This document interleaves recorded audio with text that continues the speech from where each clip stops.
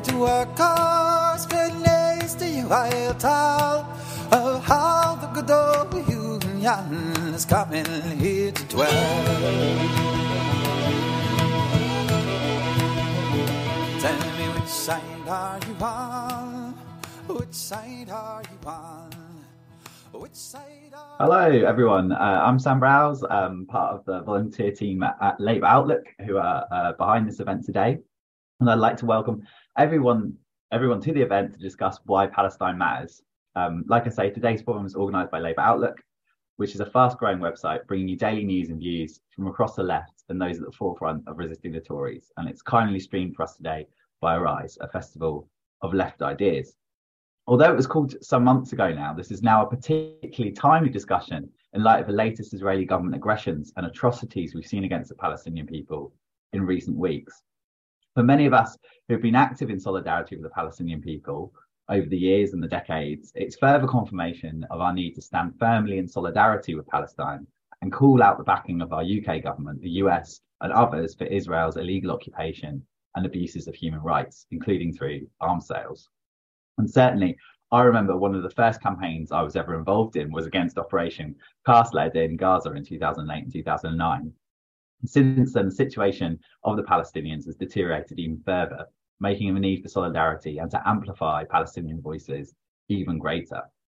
It's also a really necessary discussion in light of the Labour front bench's clear shift on foreign policy in recent years, away from the popular anti-war internationalism that was put forward under the previous leadership under Jeremy Corbyn, and despite the overwhelming and historic support for solidarity with the Palestinians at Labour Party conference that we've seen. So to discuss why Palestine matters, we're today joined by Bernard Reagan, who's a long-term campaigner for and writer on Palestinian rights. He's a member of the Palestine Solidarity Campaign Executive Committee, and he's the author of the Balfour Declaration, Empire, Mandate and Resistance in Palestine. He was the first recipient, too, of NUT Steve Sinnott Awards in recognition of his contribution to international solidarity. That was in 2015. We want to have as many questions and comments from the audience today as possible.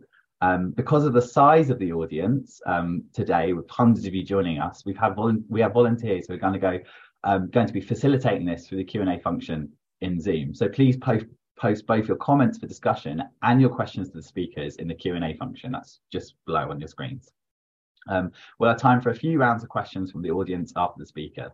And during the event, you can also tweet at Labour Outlook. We're at Labour Outlook, all one word, and also tweet at Arise Festival. That's at Arise_Festival.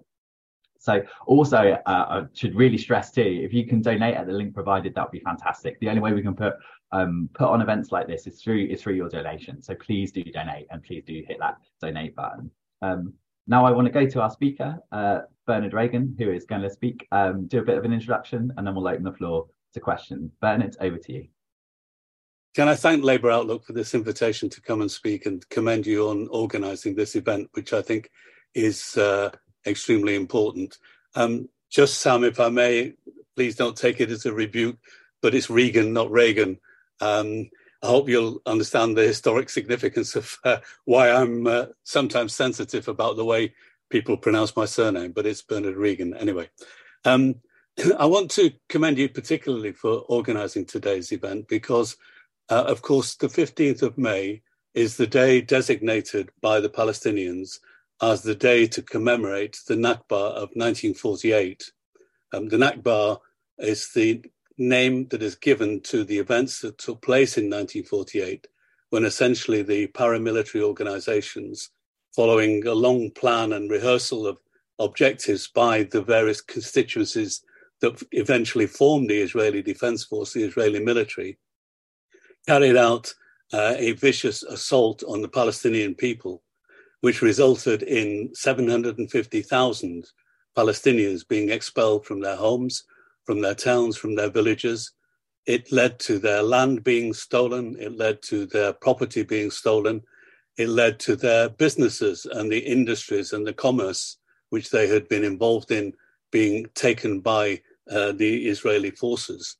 So it's a very important day today to commemorate that, and Palestine Solidarity Campaign, as others across the globe, held a demonstration on Saturday commemorating that event. And today at the United Nations General Assembly, there's also an event to commemorate the Nakba. It was voted by a majority of members of the General Assembly. Interestingly, to note that the UK and the United States of America were two of the countries which did vote against it. But the Nakba is, if you like, a defining moment, but it's an ongoing situation. In 1948, what happened, as I said, was that 750,000 to 800,000 Palestinians were expelled out of a population of about 1.25 million Palestinians. They were forced to flee their homes, to take their possessions and literally leave without any kind of notice or any preparation. And there was also carried out by the paramilitary organizations, the Irgun, the Haganah, and other people, atrocities which are documented and well documented, such as the massacre that took place at Deir Yassin, a village just outside of Jerusalem, where something like 70 to 80 people were murdered. Not the only massacre that took place. There were many that took place, like at Al Tantura, where it's estimated, and the figures are hard to kind of absolutely confirm, but figures varying from 70 to 200 people have been identified as having been murdered.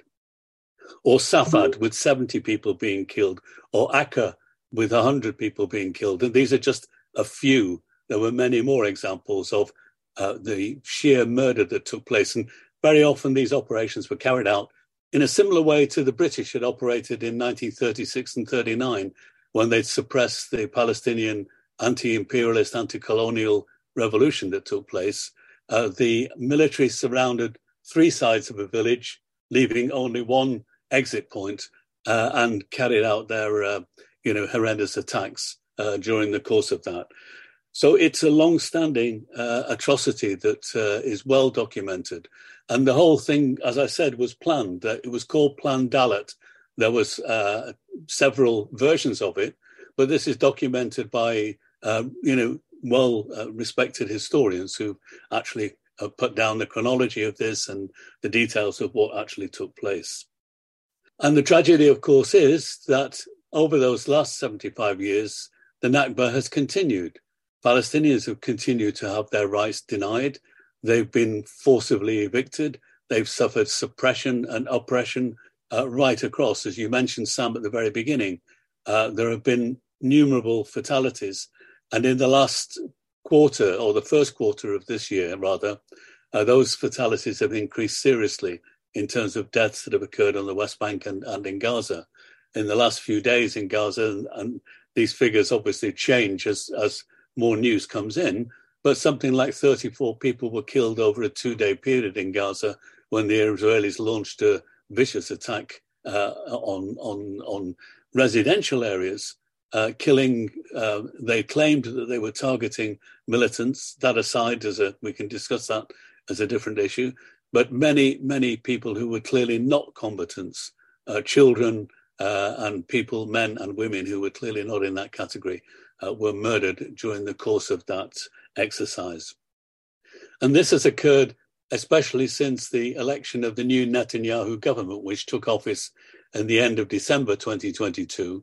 And this kind of ramping up of a very, very vicious, I would say, environment is clearly a consequence of the kind of politicians who constitute the cabinet that is now leading the government in Israel, which includes people who quite openly declare themselves to be thoroughly reactionary and committed to not accepting any notion, even of a 2-state solution or any other kind of resolution of the issue. In the first quarter of this year, and again, this is the Nakba continuing to act. In the first quarter of this year, the number of homes and houses that were demolished of Palestinians more than doubled in comparison to last quarter, to the comparable quarter in 2022. We saw many, many people being expelled. We saw 413 residents being displaced, 290 structures being destroyed. But in addition to that, and this shows the kind of, and I don't think there's another word for it, the arrogance of the Israeli government, 43 donated structures were destroyed, and that includes European Union and non-EU donated buildings for use by Palestinian communities in various capacities, they were destroyed along at the same time. Friends of mine, the late Nina Franklin, who used to be the president of was the president rather of the National Union of Teachers, a fund set up in her name, established schools in the South Hebron Hills, which also have been destroyed. Just school buildings with chairs and tables and computer equipment and so on. And in recent days, the Israeli military came and destroyed that building. And they do that under the pretext of claiming things like in the West Bank, this area of land has been designated as a firing zone for military practice. And because there's live ammunition, we have to remove all the inhabitants and all of the buildings which the people use. And that was the kind of excuse that they have used, particularly in the South Hebron Hills, where a community of more than 1,000 people living in that area had schools and had the buildings and so on where they lived under threat. So the Nakba is what happened in 1948 very much. And the sort of figures that I've talked about, the size of the population that was expelled is absolutely horrendous. If you drew any analogies and comparisons to Britain, for example, with our population of 60 million, you're talking about perhaps 40 million people being expelled. That's the kind of comparative size that you're thinking about. So this offensive, as I say, continues until this day. And its origins, and this is where the issue of why is Palestine an issue for Britain, where this originates from, is the attitude and the policies agreed by the British, which go back to 1917 and the Balfour Declaration, which was a statement that promised Her Majesty's government, I'll read the wording of it, His Majesty's government view with favour the establishment in Palestine of a national home for the Jewish people and will use their best endeavours to facilitate the achievement of this object, it being clearly understood that nothing shall be done which may prejudice the civil and religious rights of existing non-Jewish communities in Palestine or the rights and political status enjoyed by Jews in any other country. Now that was adopted in 1917. I'll make some comments on the text. It wasn't the first occasion on which the British gave an undertaking they would help the establishment of the creation of a Jewish homeland. They had, in fact, talked about this at the end of the 19th, beginning of the 20th century, when they talked about creating a colony in East Africa.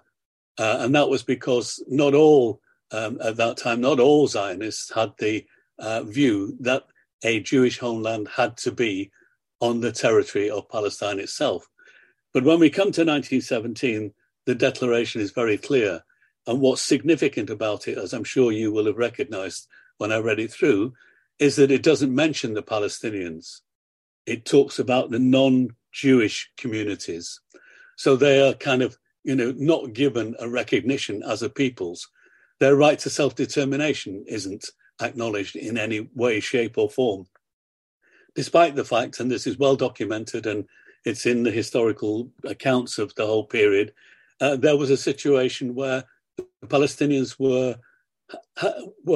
they had members of parliament actually in the Ottoman parliament.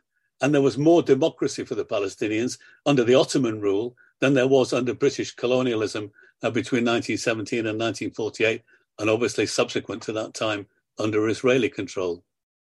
So the Palestinians were very clear, and they made this point to the League of Nations. The League of Nations was the body that was established after the First World War that became, if you like, the authoritative or international body that was established, although the United States wasn't part of it.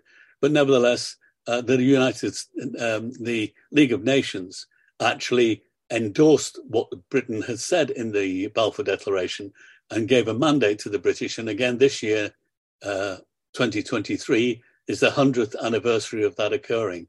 So all of these actions were legitimating the British occupation. And when the British occupied, notionally, the mandate was meant to be a precursor to creation of independent states in the Arab world. But the British never had any intention of that. Very much the case was that the proposals that they put up for legislative councils and other organizations really offered no democratic control by the people on the ground. It wasn't representative of the demographic balance that existed on the land at that time, in which the Palestinian Arab communities, Jewish and Christian, represented somewhere in excess of 80, 90% at certain stages of the population. And it completely presented formula that were meant to be the forerunners of some kind of democratic control, but in actual fact always was subject to the veto by the British of stopping anything happening and saying, so far and no further. And the British, and I this is one of the things that I think we need to kind of underline. One of the things about the British decision to support the creation of a Jewish homeland in the area, in my view, was not to do with sympathy for the Jewish people who had suffered violent pogroms in Eastern Europe in the end of the 19th century, in Russia in particular, but also on the eastern borders of Poland and Ukraine and countries like that. The attitude of the British was more inclined, in my view, to be formed by their concern for three things. One was their concern to maintain control over the Suez Canal. The second was their concern that they should have a land bridge from the Eastern Mediterranean across to what we call the Persian Gulf or the Arab Gulf around the area of Basra. And the third thing was their concern for India. This is what really drove the British. And also their concern, one other element within that equation, was also their concern for oil. As early as 1912, as early as the beginning of the 20th century, oil became a factor. And we know, obviously, that it's very much a factor today, with containing the largest reserves, or amongst the largest reserves in the world for oil. And that's why the United States, and in a subsidiary role, the United Kingdom, continues to be preoccupied with what happens there and what the political equation is and how that's working out. Having done that, I want to jump to the current situation, because what is happening is, in my view, that the British have created, in a document called the UK-Israel 2030 Roadmap, a strategic alliance with Israel, which they spell out, and they give 10 or 11 different kind of components of it that they want to see part of this relationship and how it should develop. But it's interesting because in that, again, the Palestinians are not mentioned at all in the whole document, apart from one line. And that one line says this. It says, we will cooperate, i.e., this is allegedly Britain and Israel, which, you can already be cynical about. It says, we will cooperate in improving Palestinian livelihoods and Palestinian economic development. So their interest is not in the recognition of the rights of the Palestinians to self-determination, to the ending of the occupation and all the brutality associated with it. Their concern is only to see the Palestinians as some part of an economic equation, which clearly is something that they want to pursue. So in my view, this strategic alliance is a new variation of the Balfour Declaration. How ironic and how insulting that 100 years after the League of Nations mandate was given based on the Balfour Declaration, what we've got is a renewal of the same kind of political expression by the British.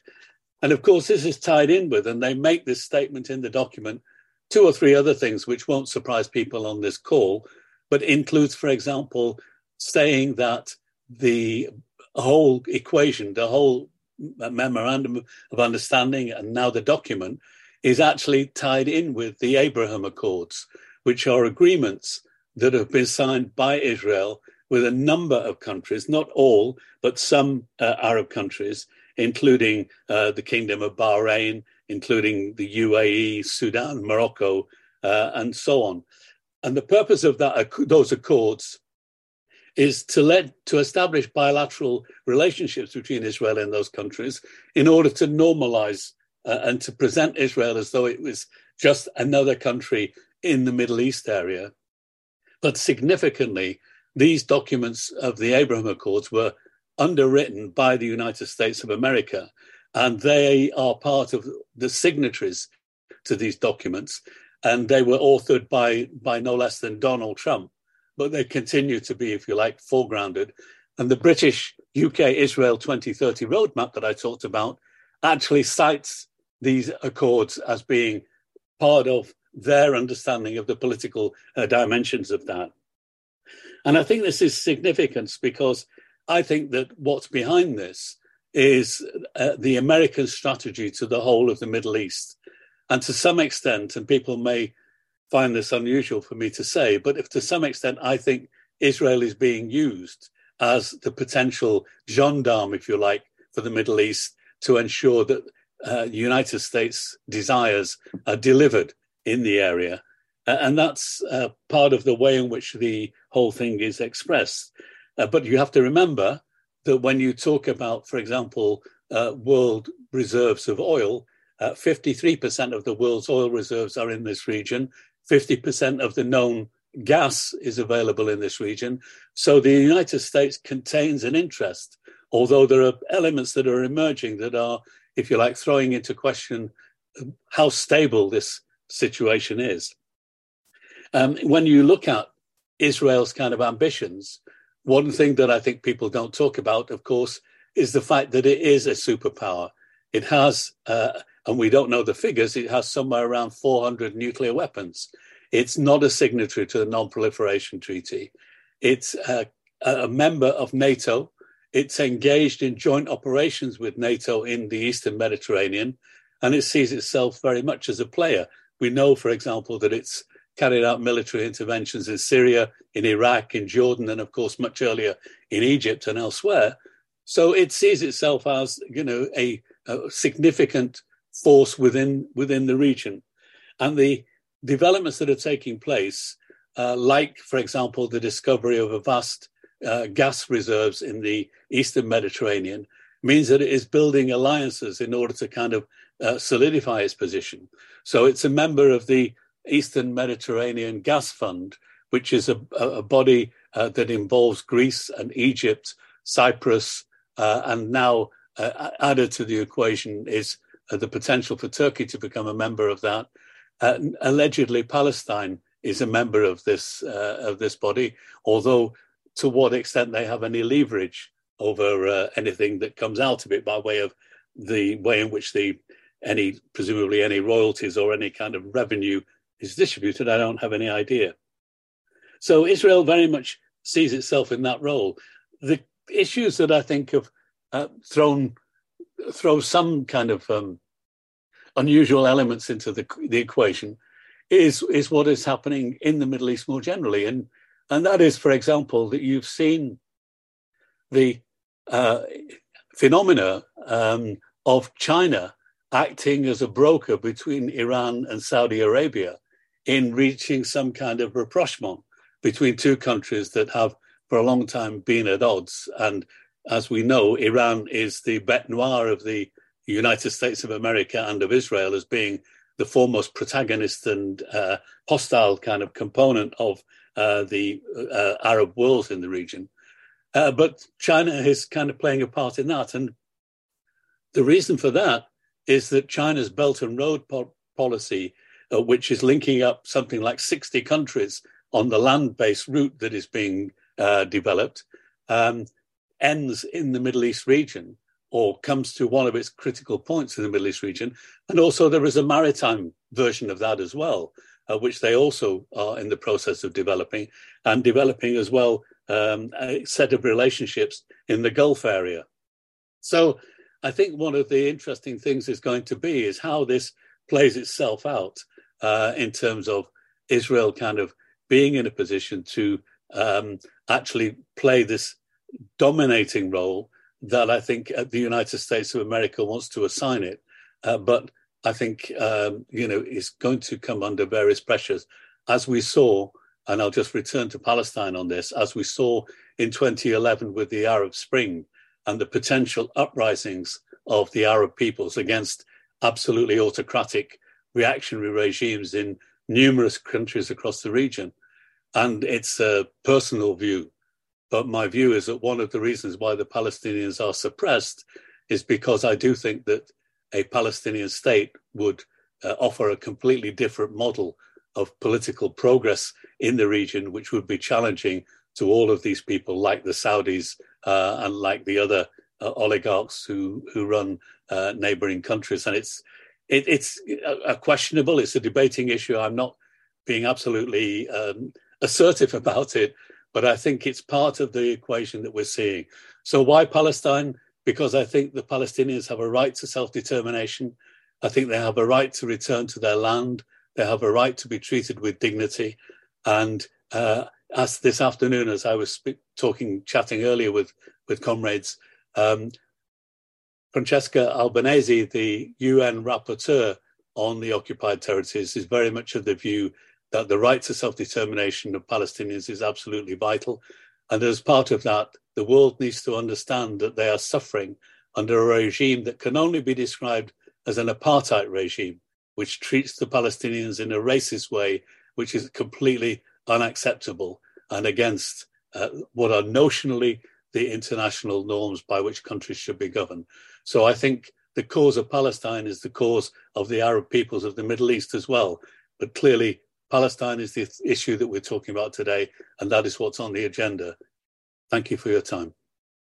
Just before we go to questions and contributions, and just to remind people who are listening in as well, if you've got a question that you'd like to ask Bernard and enter into a bit of discussion on, remember you can post it in the Q&A, which is just down there.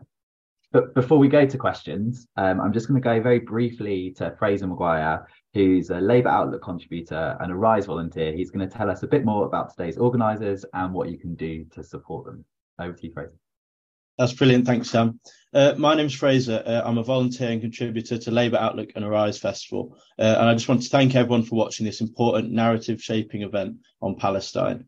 We're only able to hold key events like this because of support from ordinary people who watch these events, and we do rely on donations to continue this important work. The donation link is going to be posted in the chat below. If you are able to contribute, any donation amount that you're able to put will have a big difference, and it will go to continuing to support future events like this. The work of Labour Outlook as an independent and left media outlet brings readers positive news and analysis about progressive movements and campaigns across Britain and the world, and it plays a very important role in shaping these narratives. If you haven't checked out the website before, please take the time to have a look at some of the fantastic content on there, or if you have checked it out, consider becoming a patron yourself. At the end of this month, on the 31st of May, the Arise Festival is starting, which will be a month-long session of online events, bringing the left together and talking about socialist solutions to the capitalist crises we face. There'll be speakers including Jeremy Corbyn and John McDonnell, as well as leaders of trade unions, campaigners and grassroots organisers from across the country. If you'll be interested in attending this event, please consider also getting a ticket where you can donate and help fund the costs of running these online events. Thanks to everyone for attending and watching this important event tonight. Thanks for that, Fraser. Yeah, and just to highlight, as Fraser said, it's donations that allow us to put on these events. All of these events kind of have overhead costs, so please do donate, and please do check out the website as well. Some fantastic content, really keeps you abreast of kind of latest developments on the left, both in the UK and beyond. Okay, cool. I want to go to some questions now. It's fantastic. We've got hundreds of people on the call from across different platforms, calling in from Southport, Italy, Islington, Ireland, Coventry, Birmingham, France, Suffolk, Edinburgh, Hayes, Stockport and beyond. So quite a mix of people from all over the place. So yeah, we've had a few questions. I'm going to kind of group some together for you, Bernard, that we had from people in the audience on Zoom. That you talked a bit about the kind of motivation, the sort of strategic motivation behind the kind of US's involvement and backing of Israel, which was really useful, I thought. And kind of two kind of questions that were related to that. You've kind of covered the first, which is why does Biden continue to provide political backing to Israeli human rights abuses? But another question is, are there any divisions, and to what extent do you think they're significant in the US establishment on the Palestinian question? So are there any kind of divisions in kind of US elites? And a kind of another one, which is about the sort of geopolitics of all this. And you kind of touched on it a bit in terms of those sort of more kind of personal remarks that you made at the end. But what's the attitude of the ruling classes and oligarchies in other Arab states to the Palestinian struggle? And does the recent agreement between Iran and Saudi Arabia to restore diplomatic ties open the door for greater regional support for justice for Palestine? So sort of 4 related geopolitical questions for you. And then, once you've had a bite of those, perhaps we'll come back to some more as well. I can see people are asking more questions in the Q&A now. As far as the US backing for Israel, it's pretty well been unquestioning in terms of the administrations. Successive administrations have by and large acted in the same way. There's been little or no difference between the Republicans and the Democrats on their attitude. The only kind of variation, and in a sense this was post-presidential, was Carter's statement when he actually, he wasn't the first, but he was one of the most prominent figures who actually began to use the expression apartheid when looking at the state of Israel and its treatment of the Palestinians. So there is certainly a kind of discussion and a debate. I wouldn't go so far as to say that there is if you like, a cohort within Congress or within the Senate of substance that can actually shift the positions that have been held by successive presidents. But certainly there are people that you were aware of, like the people who supported Bernie Sanders and 1 or 2 of the people around the senators who take that view. But interestingly, and in a sense more interestingly, is the debate within the Jewish community in the United States of America, where there is substantial evidence that among young Jews, there is a very critical attitude which has evolved into a significant number. I don't have any figures that I can quote at you, but certainly it's viewed as a real substantial support, and it's a criticism that is gaining ground and gaining traction. What isn't the case is that, unlike here, is that there is any development, for example, with the trade unions. As far as I know, I'm not aware of any significant trade union nationally in the United States which has adopted a position critical of Israel. I am aware of individual chapters of unions and branches and locals, as they're called, who have a critical view. There has been action going back some decades now, but there was action in California by some dockers refusing to handle goods on a ship that I think was carrying arms that were either from Israel or going to Israel. I know there was action by them.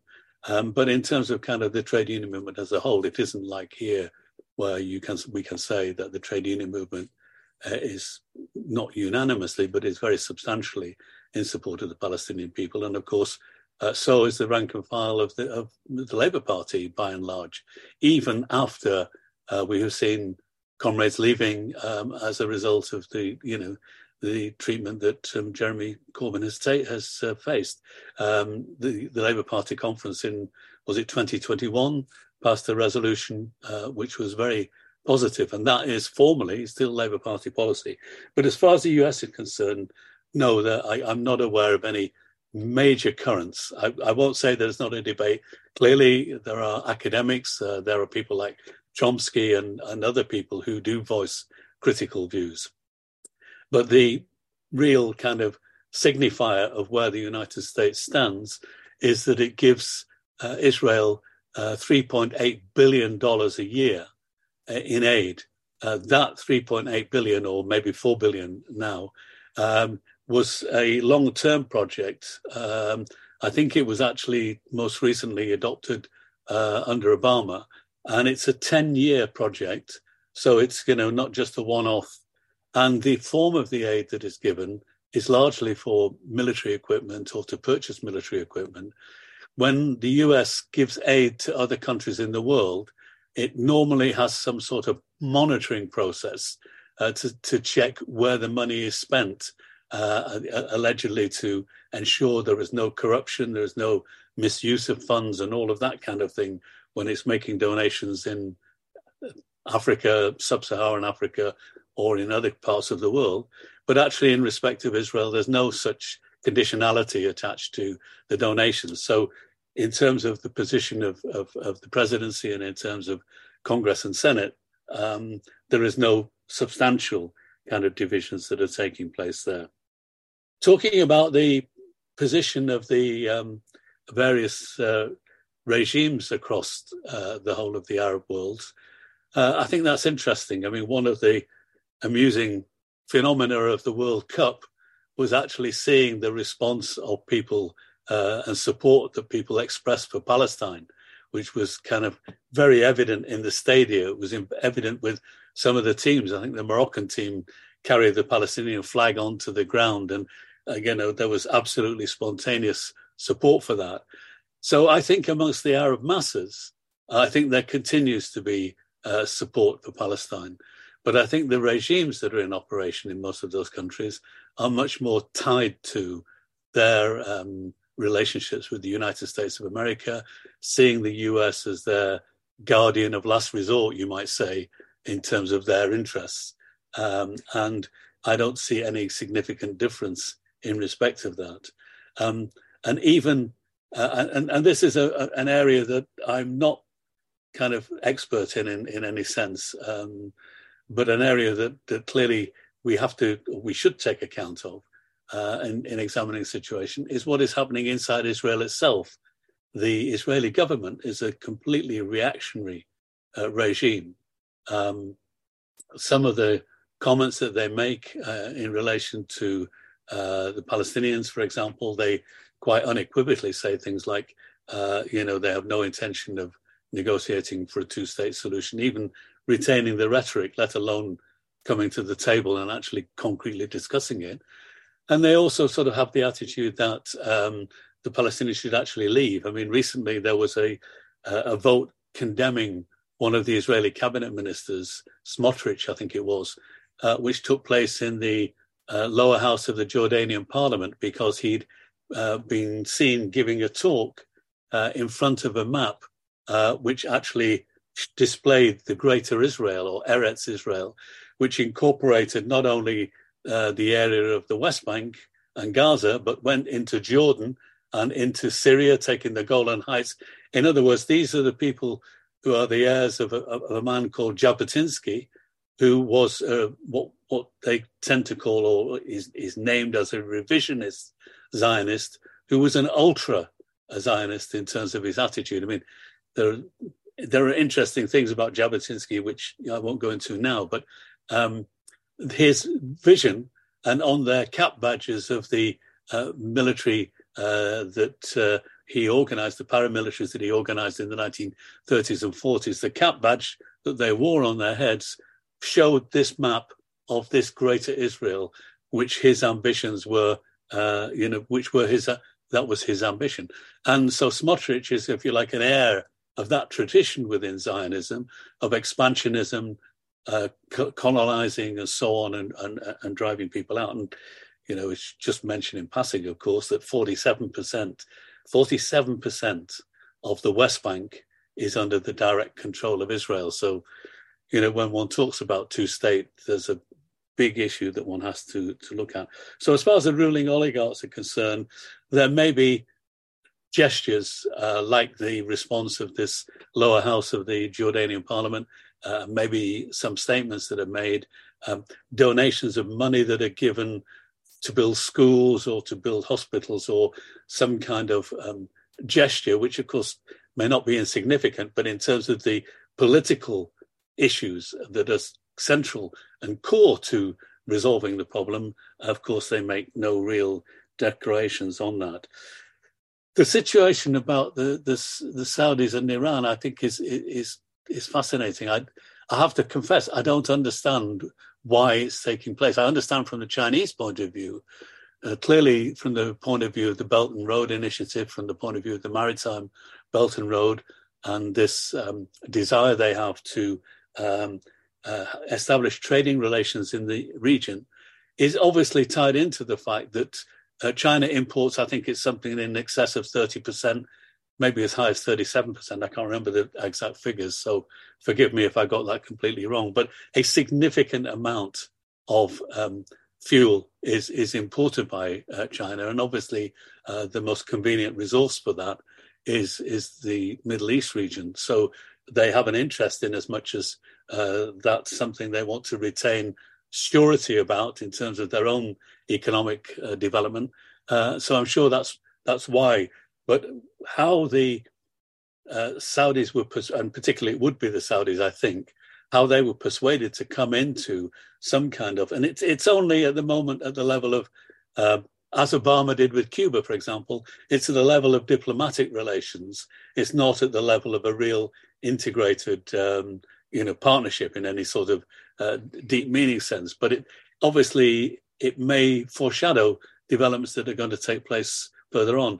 And as well in kind of looking at what is happening in the region, we've also seen the Saudis facilitating the re-entry of Syria into the Arab League, giving it a sort of certain legitimacy in the terms of the Arab world, where the Arab world had very much acted. This is not exonerating Syria or exonerating Bashar, but in terms of kind of the processes, what happened was that that Syria was being treated very much as the Americans were treating Syria, as a country that was a failed state and so on, and that was riven with all kinds of internal disputes and also an extremely anti-democratic, repressive regime, all of which is completely true. But it's interesting that Saudi Arabia has been the country, as I read it from all of the information I can get, that has actually facilitated the re-entry of Syria into the Arab League. Now, whether this is part of a greater, longer-term game plan, I don't know. But I think what it indicates is that maybe the Americans are jumping the gun in kind of militarily, they're not. No, let me row back on that. They haven't militarily withdrawn, but in terms of ceding the kind of principal role to Israel as their agent in the area, they may be kind of jumping the gun on that if these other kind of elements that are in the equation come into play with reconfigurations of relationships across the region. But I think it's perhaps too early to speculate on that. And I'd confess to, not having really the full knowledge of all the implications of that and having looked at it. But certainly it strikes me as very interesting, those sorts of things happening. Yeah, thanks. That's fascinating. I guess putting those things in the context of sort of heightening tensions with China and things like that as well, and the kind of weird contradictions that throws up as well in the situation. It's super interesting. On that, just to go back to, you mentioned the Belt and Road Initiative. Whilst you were mentioning the Belt and Road Initiative, you talked about the role of kind of India in the past and why and the kind of relationship Britain's relationship with India had and how that affected its relationship with Palestine. So Vera on Zoom says, excellent talk, Bernard, thanks. You mentioned earlier in your talk that the Balfour Declaration was partly motivated by Britain's concern about India. Could you elaborate on that, please? And then I've got another question from Barbara, who'd be interested in your views about the role the Israelis' advanced desalinization equipment, which gives it more water than it needs, despite blocking Palestinian access to safe water. Does this support its role in the world Gulf dominance now and in the future? And then, this is an important issue as well, especially in the context of the Nakba.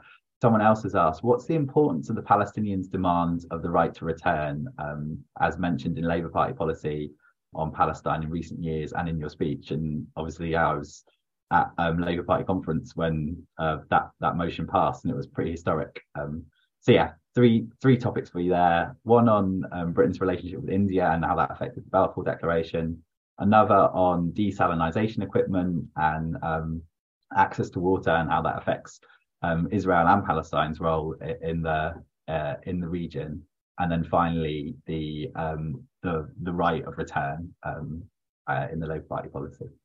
In terms of India, I think it really is a fascinating question because I wouldn't say I was heretical, but I insist on the nature of what happened in this region and what happened to the Palestinians as being driven by British imperialist interests and not just by, although it is entirely true that there was a symmetry, if you like, between the ideology of certain Christian Zionists, you might call them, in 19th century Britain, and the nature of the religious beliefs and traditions that people like Lloyd George held to, and all of these kind of things were completely true.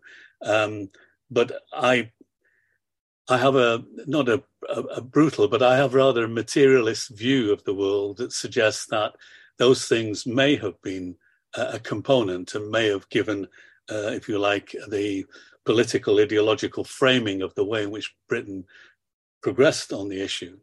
But if you read through the documents of the cabinet meetings, you can see all sorts of things coming into the equation. There was a very interesting cabinet paper presented by Lord Kitchener, the one who you remember from the famous poster, you know, "Your country needs you." Exactly. Well mimed, Sam. And that document was called something like, I think the name, if I remember correctly, was called Alexandretta to Mesopotamia. And Mesopotamia, by the way, was the then British name for Iraq. So it was a document that spelled out the strategic interests of Britain in relation to a port which was in the northeast corner of the Mediterranean. If you think of the Mediterranean as a kind of a rectangle, then in the top right-hand corner, in the northeast corner, there's a port called Alexandretta. And the suggestion by Kitchener was that the British should seize this when the Ottomans were defeated after the First World War, and that a railway should be built from there to Basra. That is across Iraq and down to the Gulf, the Persian Gulf, the Arab Gulf.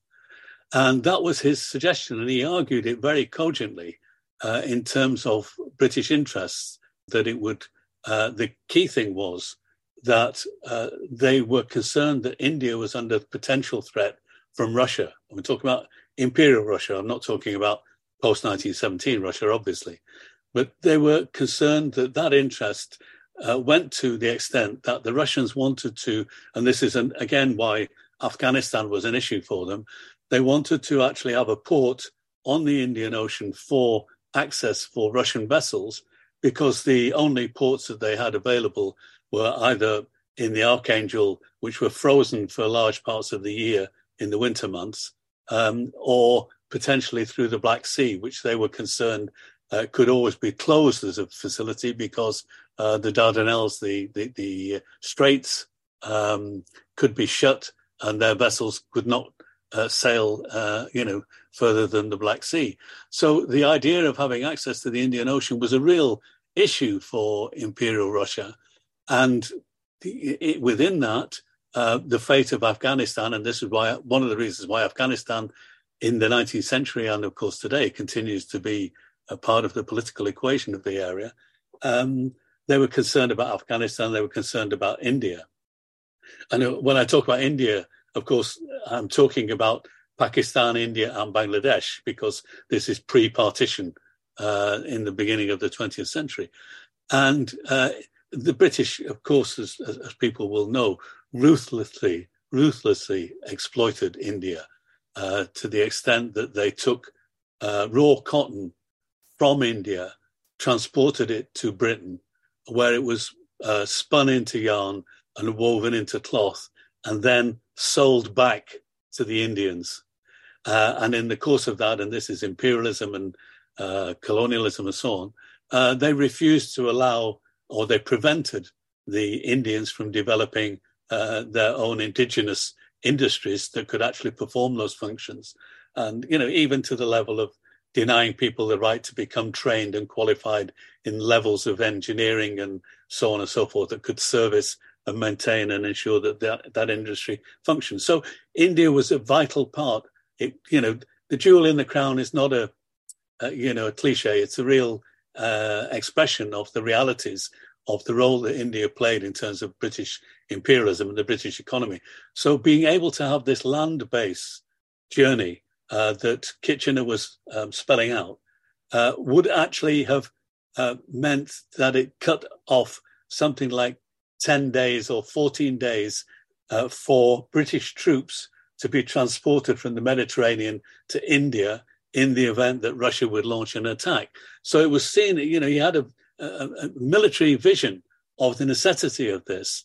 Britain, of course, had all of these coaling stations. You know, if you look at the Mediterranean, it had Gibraltar, it had Malta, it had Cyprus. So, you know, all the way along. And then, of course, going through the Red Sea, it had Aden. All of these facilitated British merchant fleets, which constituted, by the way, 51% of the world's, vessels. So actually having this land route was seen as a way of ensuring that the troops could be got across that area rapidly. And the other thing, and I'm going on a bit about it, but it's a bee in my bonnet. The other thing is about oil. Oil, of course, was developed in the 19th century, but by the beginning of the 20th century, Churchill, who was the first Lord of the Admiralty in 1912, I think it was, converted British vessels, British Royal Navy vessels, war vessels, from the use of coal to the use of oil. And in so doing, that increased the range of vessels by 50%. So it was 150%. It was a big improvement in terms of the range of that. And also the numbers of people that were required to stoke the coal into the furnaces to drive the engines and so on was cut down by something like another 50%. So it meant, of course, they could put more armored people on the vessels, more soldiers, and Marines, and so on and so forth. So this was in So the impact and the significance of oil was appreciated. Of course, its full technological development was a long way off, but certainly in terms of its use for things of that nature. So oil was a real question in terms of the development of British policies. And Kitchener again specified that we need to have control of the oil. And the Americans also very soon after, in the 1920s, moved into Arabia and Southern Arabia, and there were deals between the British and the Americans over the question of essentially control of the oil industry. You know, the British Persian, or BP as it was called, British Persian Oil Company, Aramco, the American company, was based in Saudi Arabia. So just to summarize, in terms of India, it was very much seen as a vital economic component of Britain's kind of rule. In terms of Israeli technologies and so on, and the desalination that was referred to, they have certainly kind of made some innovations in those areas in a very significant kind. And as the question implied correctly, the Palestinians, however, are not the beneficiaries of this. They continue to pay a high price. And it's a major issue, obviously, in Gaza, where one of the difficulties is that there's an aquifer under Gaza, and this aquifer is in danger and vulnerable to becoming salinated because of the influx of salt sea water into the land. So that's a major problem. So it could be an important innovation, and of course, for other peoples in the world, it could be a significant development. Don't want to minimize that, but the Israelis have paid a great deal of attention to technological development. And going back to the roadmap that I was talking about, the 2030 Israel-UK roadmap, it's singled out as one of the issues over which Britain wants to encourage liaison between academic circles and industrial circles of collaboration between Israeli and British entities in order to kind of develop that. And of course, everybody knows here they have been developing face recognition and surveillance techniques, which they've been, as they say, battle testing on the Palestinians. So that is a major sort of element within the equation. So technology is very much foregrounded on that. Lastly, just on the right of return, and my apologies, Sam, if I've been going on, just butt in and tell me to stop. In terms of the right of return, it's probably the biggest single part of the equation. As I said, hundreds of thousands of Palestinians were expelled in 1948. It's difficult to estimate precise numbers, but there are Palestinians in refugee camps in the West Bank, in places like Balata, near Jenin, in various other camps across the West Bank. And those of you who have been will recall, and those of you who I hope will go, will see often written on the walls of these refugee camps the names of the original villages from which the inhabitants of the refugee camp came. So the connection and the connectivity between these refugees and their homeland is very, very strong and remains absolutely strong. And if people are asked where they come from, they don't say, I come from this refugee camp. They come from, and they will name a town which is now part of the Israeli state. So the right of return is a major issue. There are refugee camps, not only in Gaza and the West Bank and in East Jerusalem, of course, but there are refugee camps in Jordan, in Syria, in Lebanon, and perhaps other parts of the Arab world, I don't remember. And of course, there is a Palestinian diaspora, which is spread across the globe, they are also refugees. We have to say it like it is. They did not go abroad of their own volition. They went because they were forced out, and obviously some subsequently went in order to try and make a livelihood and so on. So the right of return is a question that has to be resolved, and there are, I don't know what the current figures are, but it's estimated there are probably about 12 million maybe Palestinians across the globe, and I'm sure not all of them would want to return. They have homes and settled as many refugees, political refugees did here, like comrades from South Africa, and have stayed. But on the other hand, if they want to return, they should have that right of return. And it's a challenging part of the equation. Israel is obsessed with demographics. It holds regular discussions on the birth rates of different groups of people within Israel itself, where actually it's probably amongst the more Orthodox Hasidic Jews that the birth rate is higher, and the Palestinians is less than that. So this question of the right of return is often tied in with all these other components. Thank you for that.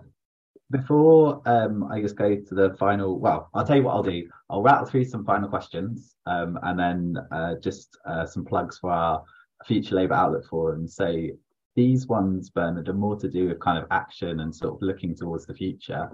Well, one's a kind of reflective one. The first is that relates to kind of action.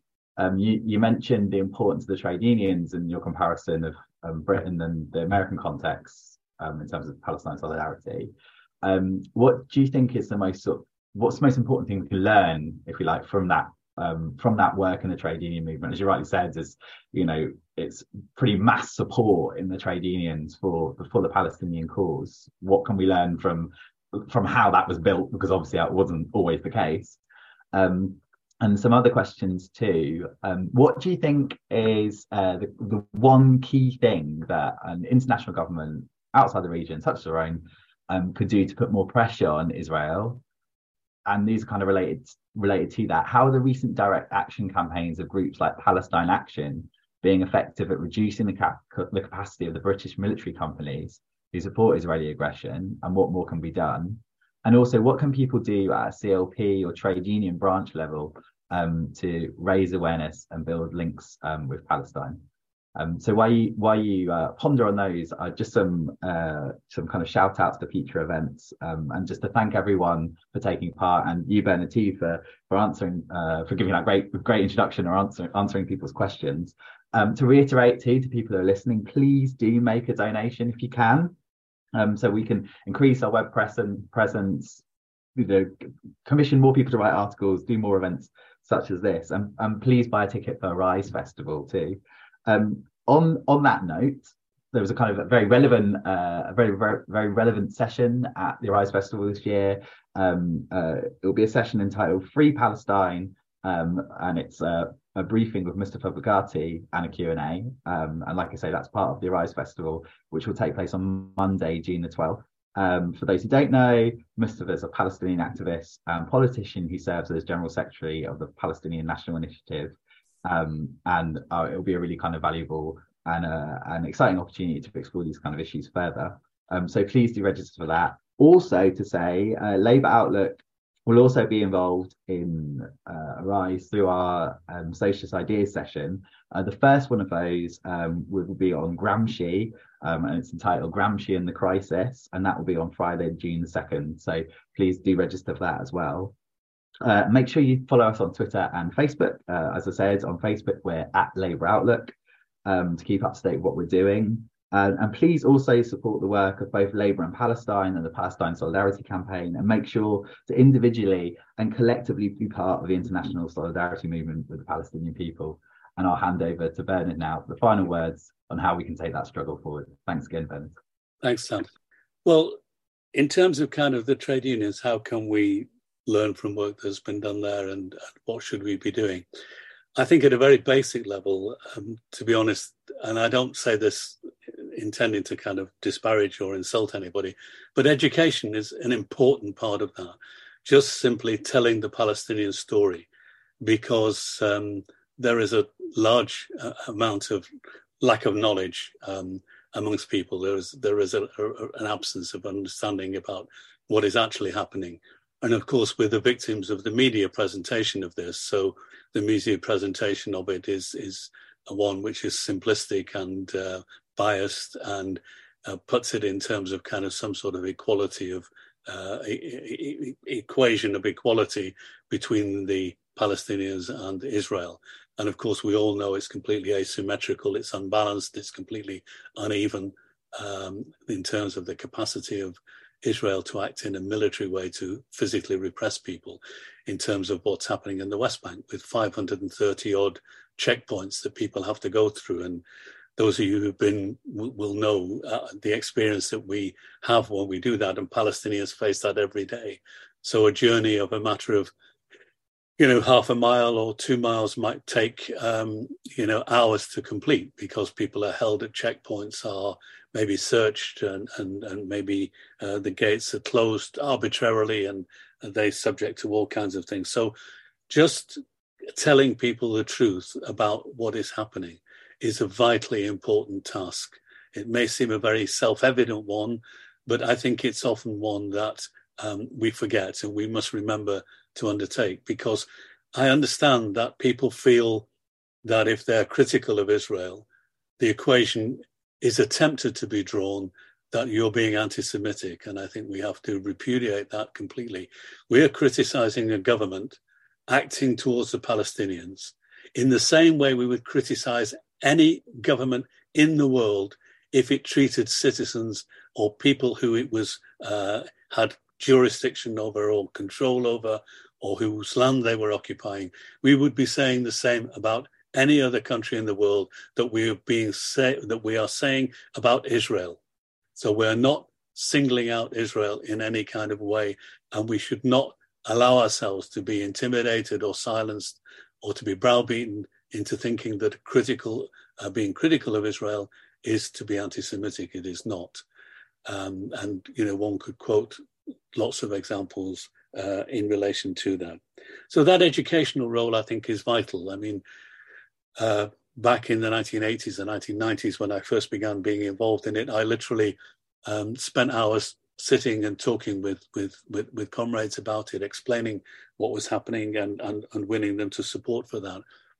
And what we have seen, I think, in the trade union movement is a quite outstanding empathy and sense of solidarity that has come from the trade union movement in respect of Palestine.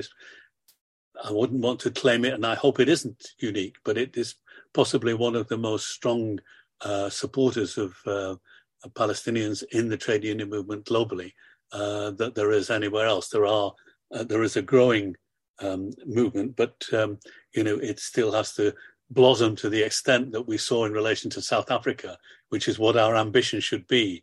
This is a important, critical campaign that we're involved in of a gross injustice, which we all should be kind of campaigning against and putting forward. And I think people in that respect shouldn't be pessimistic. It's not going to be any quick fix. Everybody on this call is politically mature enough and intelligent to understand that. It's not going to be a quick resolution. But the same was said about the struggle against apartheid.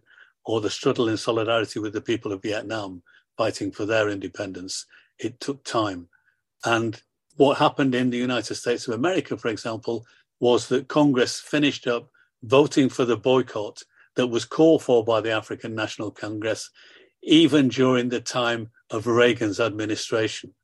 And similarly here in Britain, it was during the Thatcher era that actually the campaign for solidarity with the African National Congress and the fight against apartheid in South Africa was amongst its strongest. So, don't be mesmerized by the fact that we have political leaders who are either entirely hostile to the Palestinians or are at best ambivalent or ambiguous about where they stand. We have to win the mass of people to the cause for Palestine. And I think we should be optimistic because it is a cause that is just. And that's the essential underlying feature. In terms of pressure on Israel, and it relates to what I'm talking about, I think that the boycott, disinvestment and sanctions campaign, which has been called for by Palestinians, including by Palestinian trade union organizations and a coalition of groups inside Palestine, is an important vehicle for actually putting out the message about Palestine. It's interesting because at this moment in time, what is about to happen is that the Tory government are going to introduce legislation which are going to prohibit people actually beginning or commencing or conducting boycott, disinvestment and sanctions campaigns.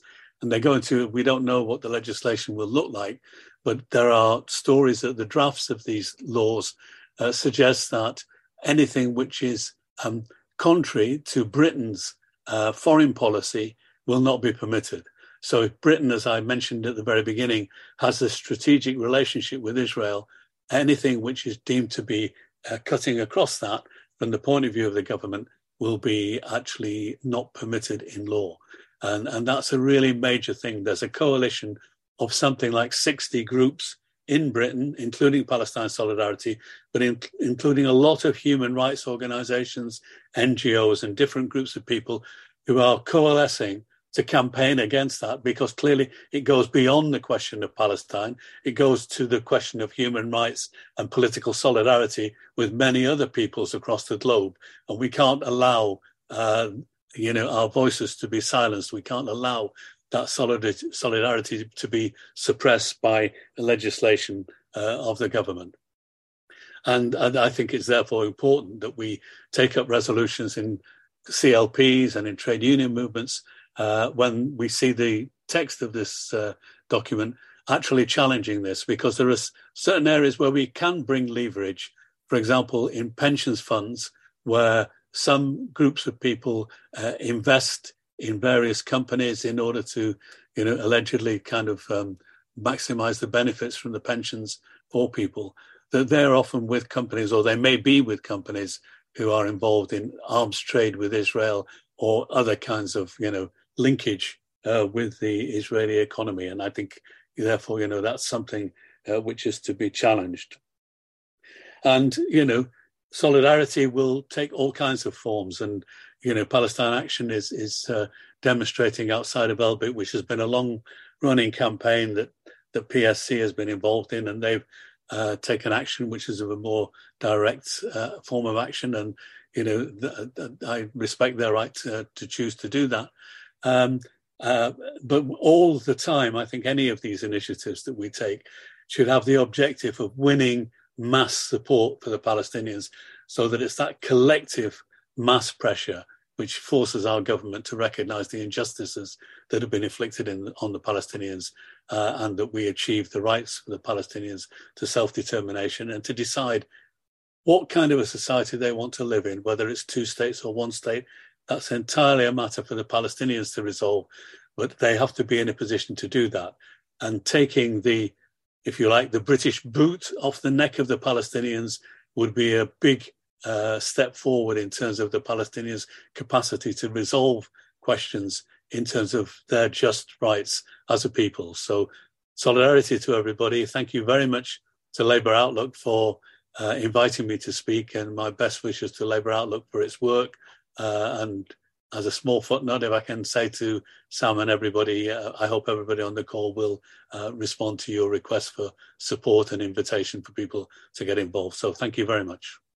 Thank you so much, Bernard. That was a fascinating talk and a really inspiring way to end as well, in terms of not being mesmerized by the situation, certainly. Thanks everyone for coming. Please do remember to donate. Like I say, we need your support. And I'll see you all on future Labour Outlook Forum events. Have a great evening. And thank you again, Bernard. That was fantastic. Thank you.